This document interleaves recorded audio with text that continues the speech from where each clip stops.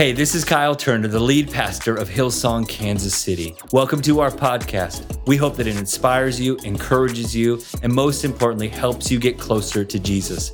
Enjoy the message. Great to have you in church. You all may be seated. What a beautiful song. What a reminder that God is for us. He is for us. He is for us. You just need that reminder in your life.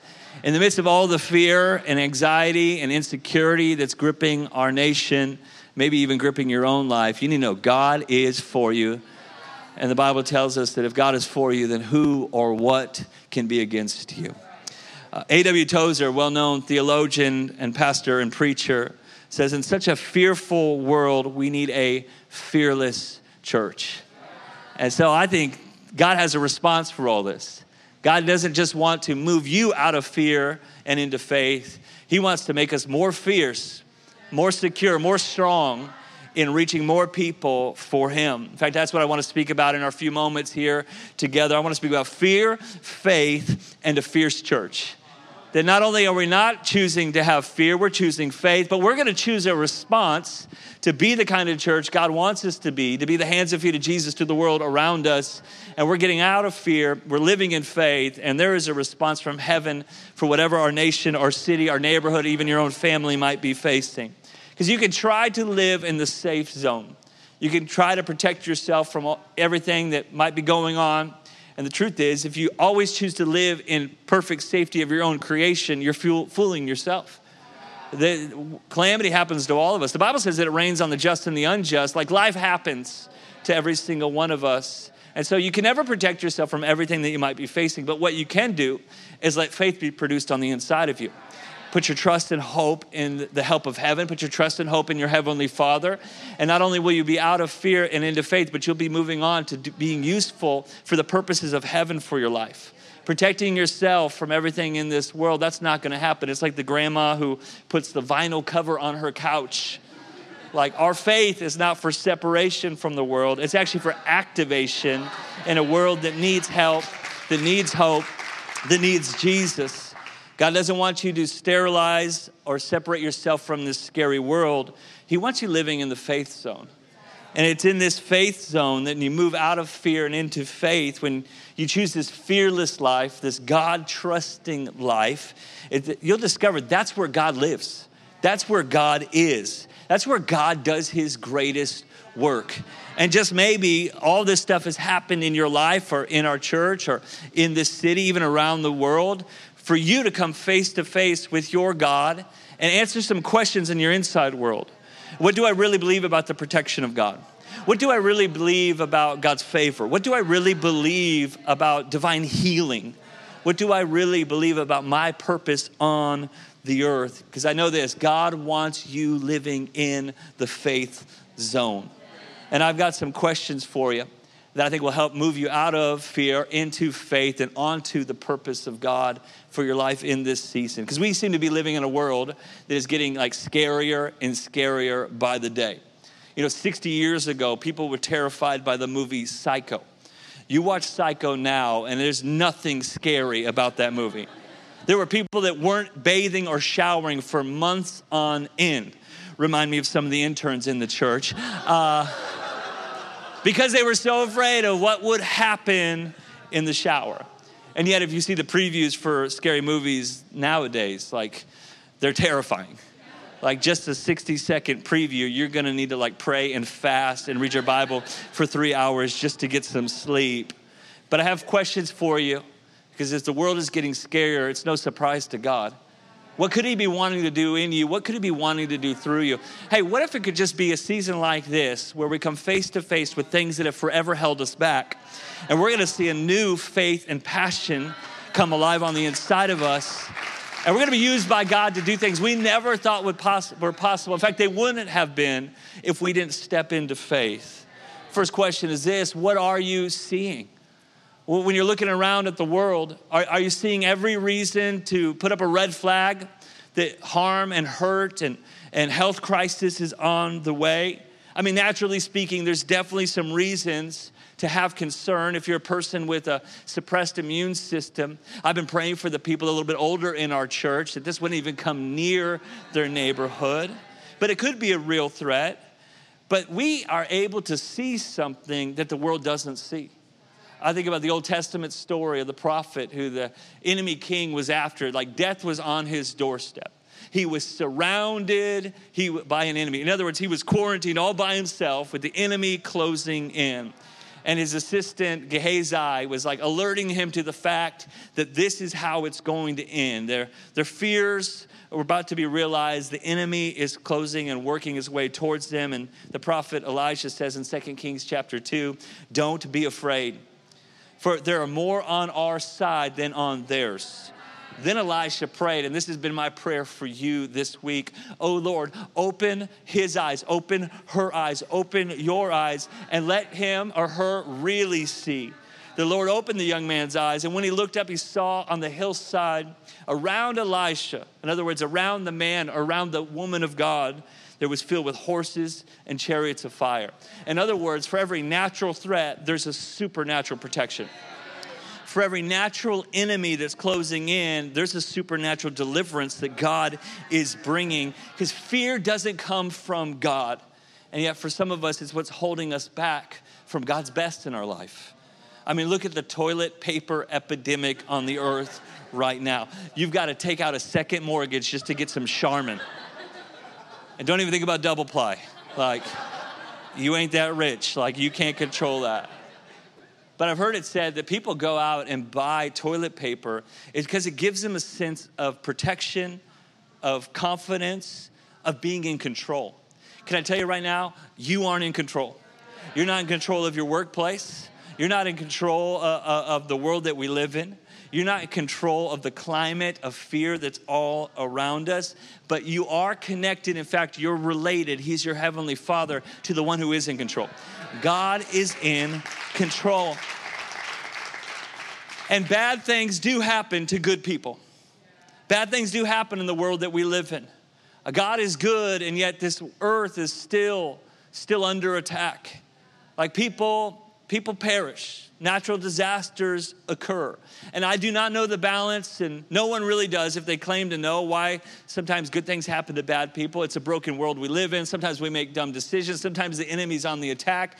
But I just trust, like God in his goodness, he's a sovereign God, that he knows what he's up to. Listen, bad things happen to good people, but God things happen to faith people.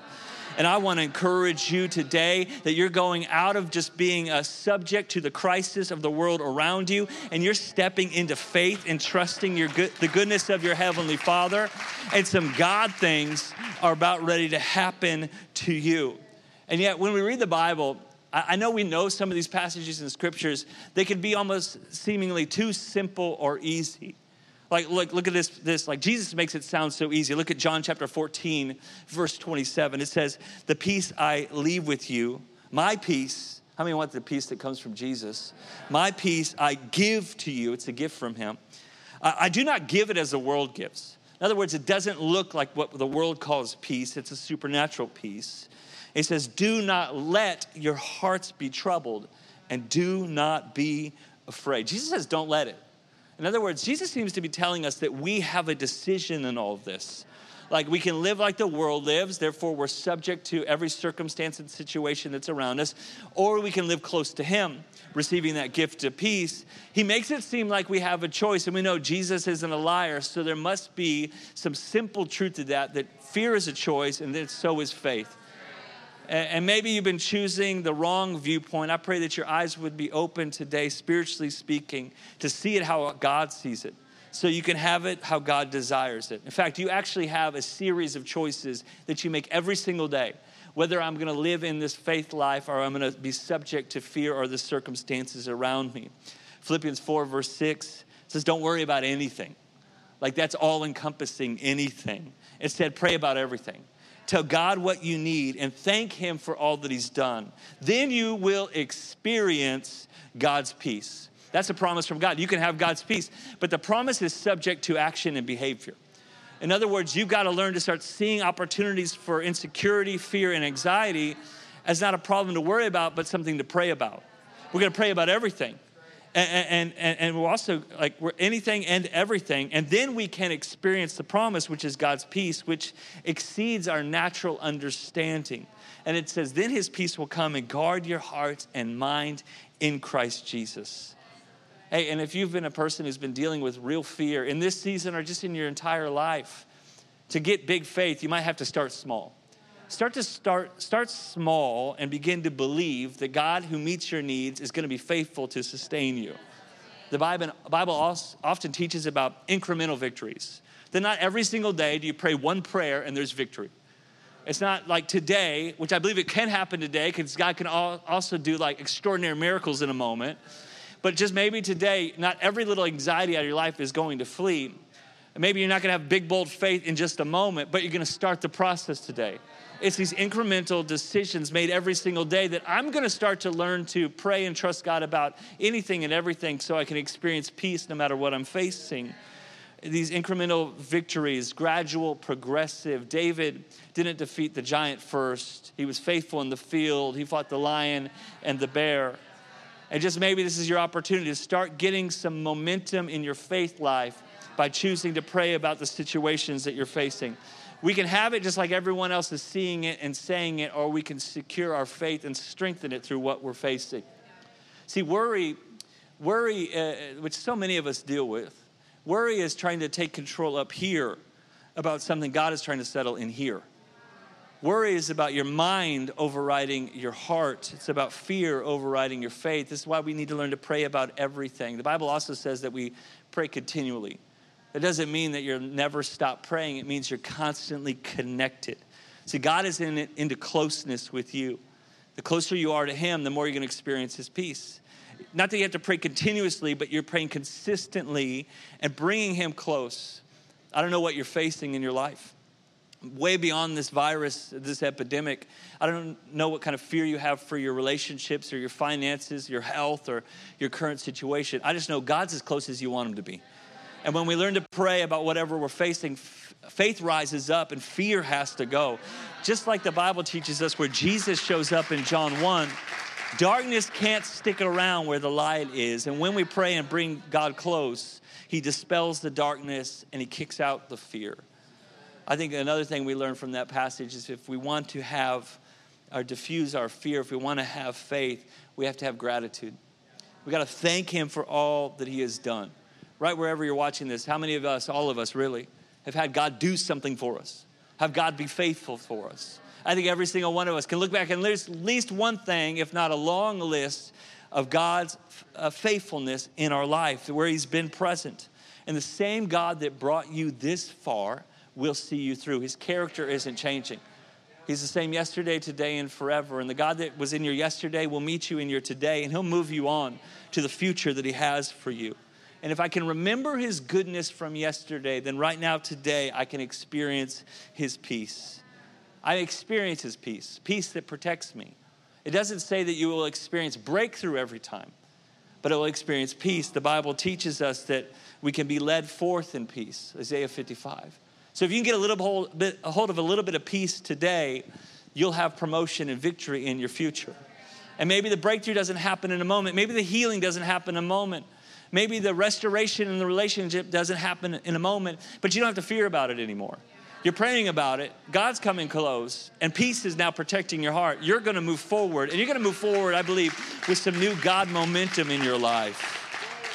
Because if I have some peace in my heart, then I can make some progress in my life. What am I seeing? What am I saying? What am I saying? The voices that we allow around us and our own voice dictate so much of our faith and our future. As a kid, I saw a scary movie once. I'm not going to tell you what it is. It involves a scary clown. I'm not going to tell you what it was called. It was a scary movie. And for years, I was like scared and intimidated by clowns, which sometimes with my red hair and pale face, I can resemble such clown. But the other day, I was on a long airplane flight, and I didn't have, I just had my Bluetooth headphones. I couldn't plug in to listen to and watch the screen. And I saw that they had the remake of this scary movie again. I won't tell you what it was called. And so I said, you know what, no one's around me. I'm in the row alone. I'm just going to see how scary this is. But I didn't have any volume. And it was amazing, although it was disgusting, and I turned it off in just a few minutes. I wasn't intimidated once. because I wasn't hearing it. You realize how they amplify the noise and the sound and the scare. The enemy knows that through sounds and voices, it's a scare tactic that can keep you intimidated. And just like that, God knows that the right sound of victory and faith can produce momentum, restoration, and breakthrough in your life. What are you listening to? I need to let God know out of my own voice. You need to let God know out of your own voice. God, I know you've got me. God, I know you're with me. I'm telling you, not just in your thoughts, I'm telling you with your words. Because faith is the substance of things hoped for. It's the evidence of things unseen. And faith is fueled by the words of God. Proverbs 18 verse 21 says the tongue or your mouth or your words or what you're listening to can bring death or life. And those who talk will reap the consequences. If you're talking fear, if you're hearing fear, if you're speaking anxiety, you're going to eat the fruit of your words. And in the same way, if you want to reverse that curse in your life, start right now, start today. I'm speaking faith, I'm speaking victory, I'm speaking healing, I'm speaking restoration. And you're going to begin to dine on the destiny of faith in the midst of the fear. I'm declaring over my family. I got a baby going to be born in just a short while. She is not going to be born into a climate of fear, anxiety, and virus. There's divine health in my family. There's protection in my life. Our church is not going to experience an outbreak of the virus. We're going to experience an outbreak of the Holy Spirit. We're going to experience a revival through this situation. God's going to be up to his greatest miracles in such a time as this. And I'm going to eat the words, the fruit of my words, and so are you. Where am I standing? Not where you're at in proximity, not the location of your feet, but where are you standing in your heart? Where's the connection of your heart?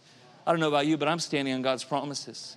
Now more than ever is a time to dig into the Word of God. And there is a God promise for every situation and circumstance you might be facing. One that you might have seen on social media that's been so prevalent because it actually speaks directly to sickness and disease and plague is Psalms 91. It says, whoever dwells in the shelter of the Most High. And I just want to pause there for a moment because it says if you make your home in God's presence, then this promise is real for you. But what we need to understand in this New Testament, New Covenant life is that God's presence is in a place. It's not in a place. It's not in a box. It's not just in the church building, although I believe it shows up when we gather. No, his presence is in you. So everywhere you go today, you can have this become the reality of your life. This says you'll rest. You'll find rest in the shadow of the Almighty. I will say of the Lord. In other words, this is your declaration. He is my refuge and my fortress. He is my God in whom I trust. Surely he will save us from the fowler's snare or from the enemy and from the deadly pestilence. He will cover you with his feathers, and under his wings you will find refuge. His faithfulness will be your shield and your rampart. You will not fear the terror of night, nor the arrow that flies by the day, nor the pestilence that stalks in the darkness, nor the plague that destroys at midday. How many need that today? You don't have to fear it. It says, the Lord is my refuge, and you make the Most High your dwelling. No harm will overtake you. No disaster will come near your place of living. For he will command his angels. In other words, God's got divine protection for you to guard you in all your ways. Goes on to say, if you'll just make the declaration of your heart, because he loves me.